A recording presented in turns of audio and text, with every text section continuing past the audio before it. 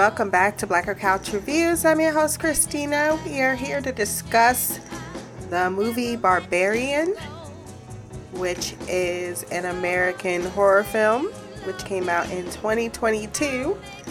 Written and directed by Zach Cregger. This movie has theatrical and HBO Max release, which is why it's still in theaters, but I was able to see it. It was an interesting movie to watch. I'm not sure if I loved it, but I certainly didn't hate it. And I don't know if it's because it was so ridiculous but well filmed, because the cinematography was great. There is a little bit of a through line there between, men and the consequences that they create. It's got some interesting things about it. And I love Georgina Campbell. And it had a few genuine laugh out loud moments for me. So I ended up giving this film a 8.3 out of 10. The cast of this film is Georgina Campbell as Tess Marshall, Bill Skarsgård as Keith Toshko, Justin Long as AJ Gilbride, Matthew Patrick Davis as the mother, Richard Brake as Frank, Kurt Brawlier as Doug, James Butler as Andre, Sophie Sorensen as Bonnie. Did I know who Bonnie was? Kate Bosworth as Melissa, Kate Nichols as Catherine, Brooke Dillman as AJ's mother, Sarah Paxton, Will Greenberg, and a few others, particularly Zach Cregger himself as Everett, the voice of David. Sure, I don't recall that, but I will certainly take note if I end up rewatching this. So what's the plot of the movie? What's the gist of things? It starts off as almost a romantic comedy, or a possible dangerous situation that spins into a romantic comedy. Because we've seen that movie where they then fall in love at an Airbnb. I don't remember who is in it by name, but I can see their faces. I think one was Kate Winslet, maybe. So that is how the situation unfolds as Tess shows up to an Airbnb that she booked. Apparently, this guy was so knocked out, Keith, that it took him a very long time to realize someone was on his porch. And B, I felt like she hit that doorbell with an urgency that didn't communicate to him opening the door. I was pretty sure he had to be stoned or something, or on drugs, because he was acting a whole lot out of it. And she shows him that they double booked at the same place, even though she asked to see his. As he ends up inviting her in, she goes to the bathroom. She is playing it safe in a certain sense of, it's downpouring, I've already paid for this, I don't want to have to drive all the way back and then try to find somewhere for the night. He says, hey, you don't have to sit out in your car and do that. Why don't you at least do that in here? Which sounds pretty courteous. He continues to ramble on because he's nervous, which is odd because she's the more vulnerable person in the situation. But to be fair, bitches be crazy too. You don't know if her pimp is outside, if this is all a put on, even though she clearly showed her Information first. She didn't ask to come in. You invited her in. She says, I don't want anything to drink. I don't want any tea. He's like, I'm going to make you some tea. Which is a little intrusive. She calls one hotel, though. One hotel. And then takes his word for it that there's a convention in town and everything's booked up. Run, bitch! Run! She knew deep down that she wanted to stay. Not because she wanted to be in the same place as him. That comes later on. No, she didn't want to go out there in the pouring fucking rain. And she's trying to avoid someone called Marcus. And I thought, surely, this person's going to show up at some point and be a creep factor. But alas, I was surprised. Did not show up at all. Just something that was going on in Tess's life that we never got the full picture on. But after some initial back and forth where they're both uncomfortable, he realizes, okay, look, I want to drink this wine. And I realized after you didn't touch the tea that holy shit, yeah, technically offering someone a drink that you just met could make a woman feel very uncomfortable. She was smart. I thought he was being smart too, or was he just because he left his wallet in the room like, no, I insist that you take the bed. I'll sleep out on the couch. She's like, I have this thing about clean sheets. So he washes the sheets. And I'm like, what? Okay. But you also could just be like, you know, I guess maybe that was her indication she wanted to stay closer to the door. Maybe like that was just an excuse. That makes a lot more sense. But because I'm like, I guess she could have thought he was jacking off in there because she saw that he had hand soap, but that's pretty judgmental. You know, he could have done it in the shower or on the floor or on the couch that you wanted to lay on. So, but I digress. They eventually start to warm up to each other, and she decides to drink some wine after he sees a movie that she's impressed that he saw. And then she realizes that he's part of something that she knows. One thing kind of leads to the other, but they don't actually do anything, with Keith being like, I'm going to be a gentleman and go sleep out on the couch. And she goes into her room, even though she's got a crush on him, especially as he said the words, elaborate. Roxanne, you don't have to put on the red light. She wakes up in the middle of the night though, and the door is open. She thinks he might have opened it, but he's also making noises that clearly shows that he might be having a nightmare. And I would have just shut my door and left him be. I would have been fine with that, because anyone with sense knows not to wake someone in the middle of a nightmare. You don't know if he's been in the war. He might fucking wake up with PTSD and snap your neck. It's crazy talk. But she does so anyway, scares the shit out of him. She's like, did you open my door? No, bitch. And then she gets back in bed, and then it's morning. And she goes to her interview, and he actually leaves a note saying, I'll see you when you come back. Break a leg, because that's what you should tell people when they're going to interview. And she's all excited and got butterflies in her stomach. Then she walks outside and sees this fucking neighborhood for the first time in daylight. Oh, hell no!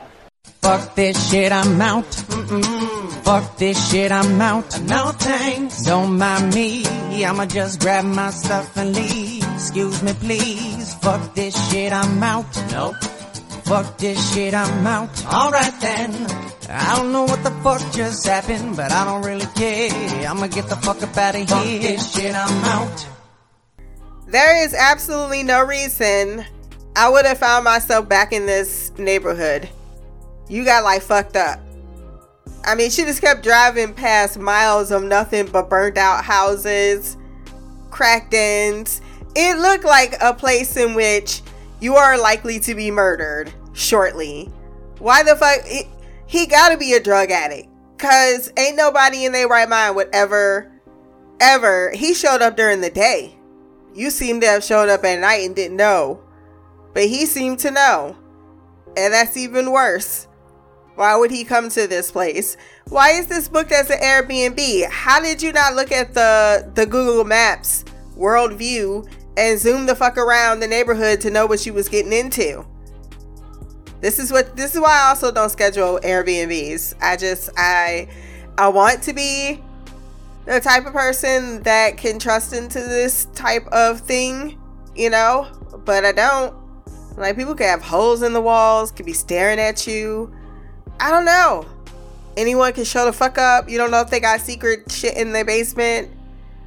I would rather have a key card to where I'm going and there's some security, a lot of security. And around the security, you know, 911 being somewhere that is gonna show up, because that is a neighborhood you should know from experience, just life experience from being black, that if you call 911 from this neighborhood, they are not showing the fuck up. They're not showing the fuck up. I mean, she had to practically beg and they still wouldn't go in that bitch. She goes to her interview and it goes well with Caroline, with her looking all like, one, if you go take a picture of somebody's driver's license, send it to somebody and let them know, hey, this is the person I was last seen. What does it matter if it's just on your phone? They can take your phone and get rid of it with your body. Get tactical, Marines! See, I'm a single woman that likes to travel, so I always got this shit on my mind. I be 3D just thinking this thing called my safety. My mom be always like, you gotta be safe. I'm like, you don't understand. I'm a paranoid person by design. So I am, if anyone is going to maximize their chances of not being murdered, it is going to be me, by taking those necessary and not unnecessary risks, man. Not unnecessary risks. But yeah, they talk about that conversation they had was interesting about what it means to be a woman versus what it means to be a man in this world. There's some relevance to that in the plot, particularly when we meet AJ. Let's finish things up with Tess, because Caroline told her when she said, "Oh, I'm in Brightmoor." What the hell did you just say? I'll be right back. Don't you go dying on me. She kept telling her it was fine, don't worry, I got a roommate, and her face did not change the whole time. Like, are you fucking out of your mind? I expected her to be like, girl, you can stay with me. Anywhere is better. And once again, you just took his word for it. You really wanted to go back there and boo up with him. That's what you wanted to do. And that was stupid of you. You shouldn't have taken those chances. There's a few times in which you should have turned your head from that pretty face and got the fuck out of there. But nope. Nope. She goes back and she's chased by a homeless man inside. He's like, come out there, little girl. I'm like, little girl? She a grown-ass woman. She also doesn't have an explanation of why her door was open. So that's another thing that should have creeped you out. She is waiting around, needs to go find some toilet paper and finds it in the basement. And then she gets all nosy and sees a secret corridor, and instead of listening to her black instincts when she said nope, she ends up getting locked in the basement, and instead of waiting, decides to go check out what's in the corridor. And apparently it's a room with a stained mattress and a camcorder and what looks like a bloody handprint.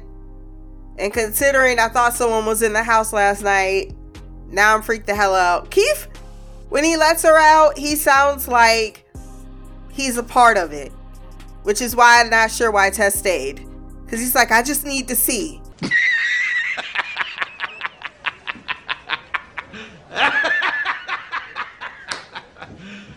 You serious?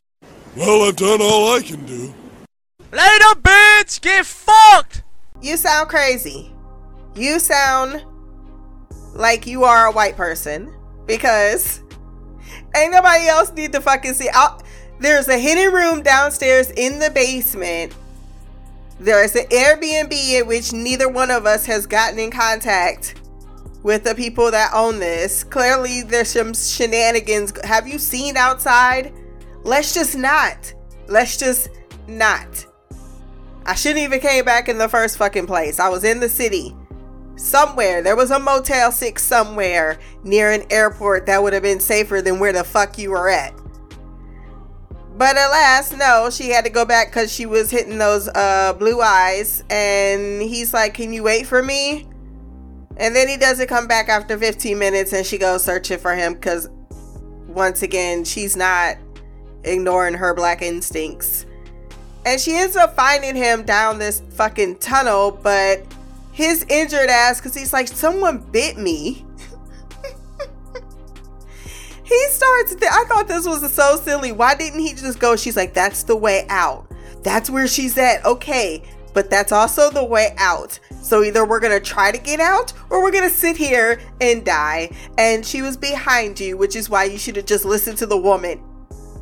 And unfortunately, he got his head bashed the fuck into the bashed into the rock there, the stone there, and he dead. Keith is all the way dead.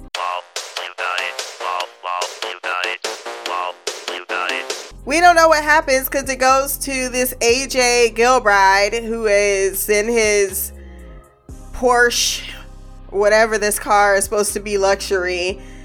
And he finds out that one of his co-stars has made some serious allegations against him. And he's at first more concerned about his pilot.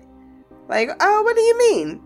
They're like, you should tell him the other thing. I think you need to calm down. No, I don't need to calm down. You need to tell me what's going on. Well, apparently, they're going to run a story tomorrow about how you sexually assaulted your co-star. And he calls her a fucking bitch. That motherfucker guilty. Worse, his agent drops him. And you should know when your agent drops you, they've got enough evidence on you right now that this is a serious affair. They know that they can't win or overcome. They don't even want to save face. Usually they'll give it like a day or so. They're like, nah. You're fired. You're gone. We're finished with you. We don't even want to hear what you have to say. He goes to his legal aid and they tell him, he's like, I need $140,000. And he's also a wannabe, right? He thinks he's hot shit, but he's not, because the $140,000 ain't. I mean, I just heard that fucking, what's his name? Not Oscar Isaac, the Mandalorian guy. Shit, I always forget his name.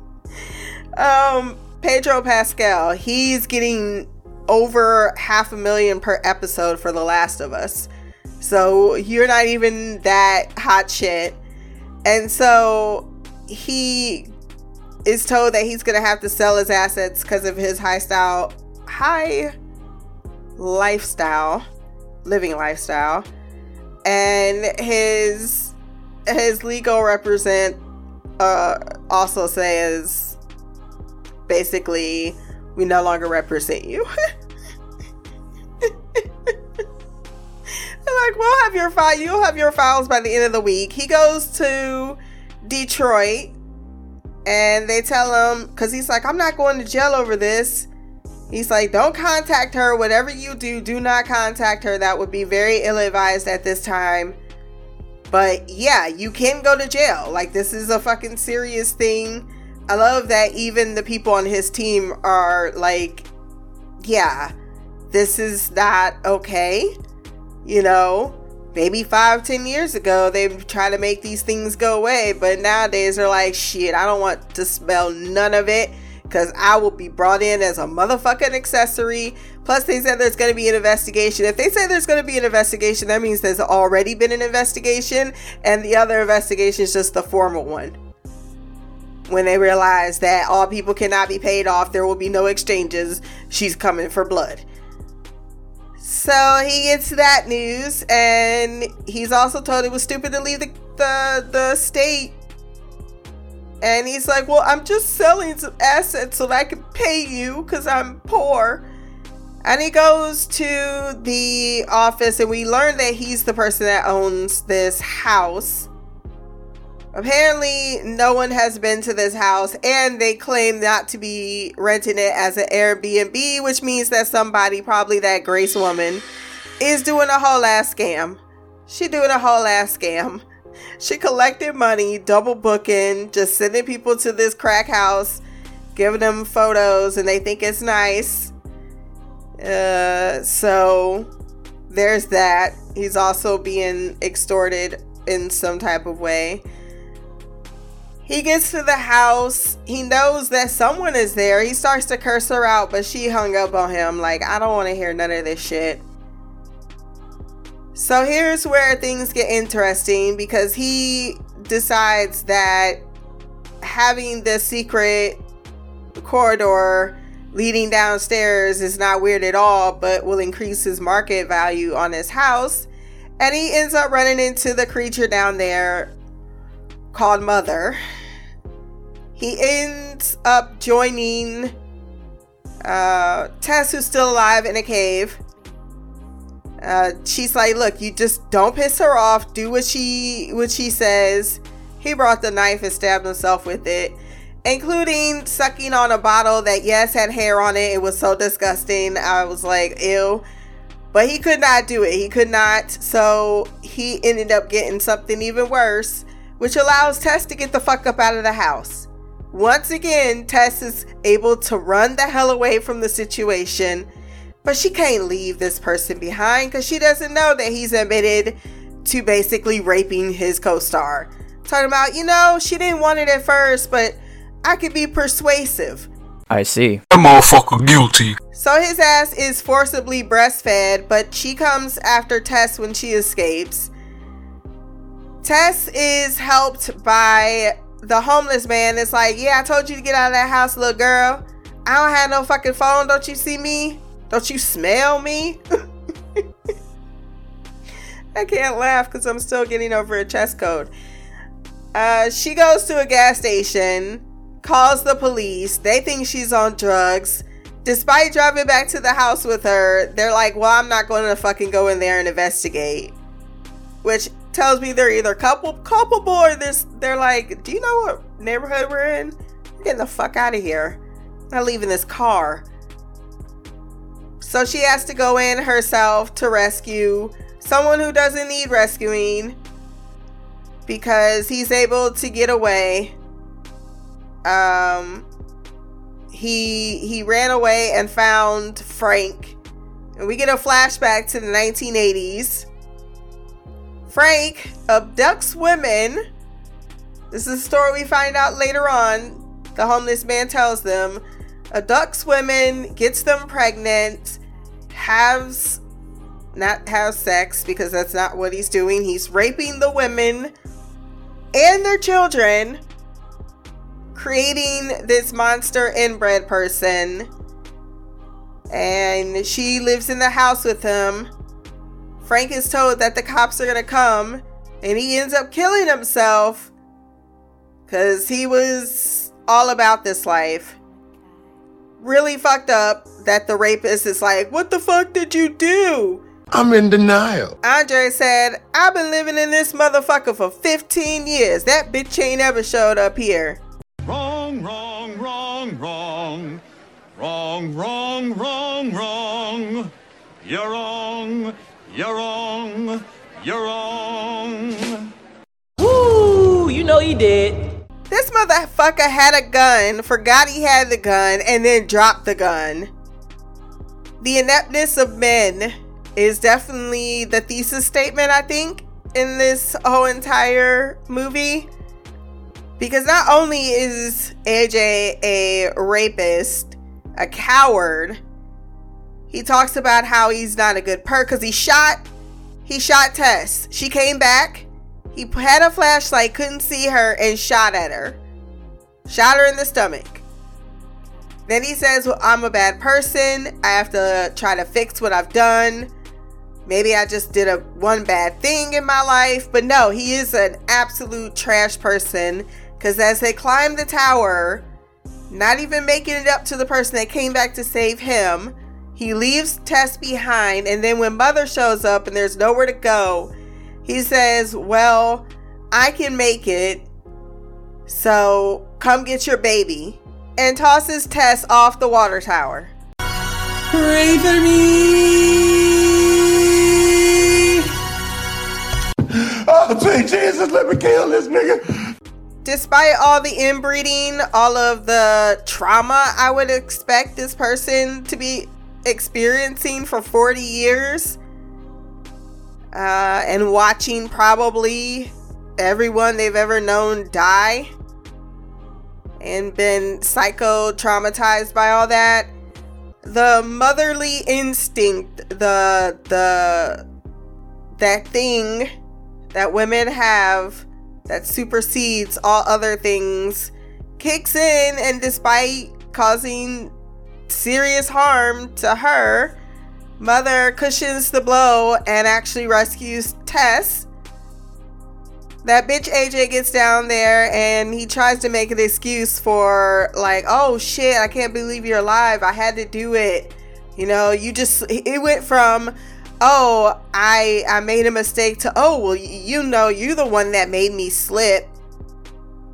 That bitch ass fucking apology. It's like, just call me back. I was so glad when he called her drunk. I'm like, play that shit on TMZ. But despite the fact that Mother kills him in the manner in which he definitely deserved to die. Kick his ass, Seabass! And it's clear that this poor creature is like, baby, wants a baby, Probably saw everyone have babies, probably even had a baby, probably lost a lot of babies. Fucked up. But Tess grabs the gun and puts that poor thing out of its misery. Then stumbles away into the sunrise, and I bet you she takes her ass right to a hospital. You know what? Fuck the vehicle. I don't need it. Decides to check in a fucking, you know, I think I might have went back. Yeah, I'm sure she went back to the house to get her shits. Like, let me get my purse. Let me get my clothes. I'm gonna go to the hospital. You know what? I'm just gonna say I was in the wrong side of town and I got shot. That's all anybody needs to know. And we gonna put this whole fucking thing behind us. And that's how we end the movie. It was scary in the dark a little bit, but I kind of just, you know, hid my eyes a little bit. It's funny because the mother looks a lot like a more realistic version of the Smile creature in the movie Smile. Same design in a lot of ways, but definitely more effective because it was like pitiful. She tried to run her over and she still said, baby, you're my baby. It was sweet in a surprising way. This movie was a little bit of a hit because the budget was only $4.5 million and it made $44.4 million at the box office. So that's pretty damn impressive. It was produced by Arnon Mikshin, Roy Lee, Raphael Margulis, and JD Liffitz. Cinematography by Zach Cooperstein, edited by Joe Murphy, and music by Anna Drubich. Let's see what the critics had to say. Rotten Tomatoes gave it a 92% out of 184 critics. Reviews, they were positive with an average of 70.5 out of 10. The website consensus reads smart, darkly humorous, and above all scary. Barbarian offers a chilling and consistently unpredictable thrill ride for horror fans. And I think I agree with that. I definitely agree with that. It was a little bit unexpected, but it did what it was supposed to do. Gave me a little bit of the horror, but not so much that I need to turn the light on when I go to sleep at night. And that concludes my review of Barbarian. If you have any lingering thoughts, you can leave those below. My social media will be there as well. Remember to like, share, and subscribe. Until the next time, peace, hair grease, and walk on magic.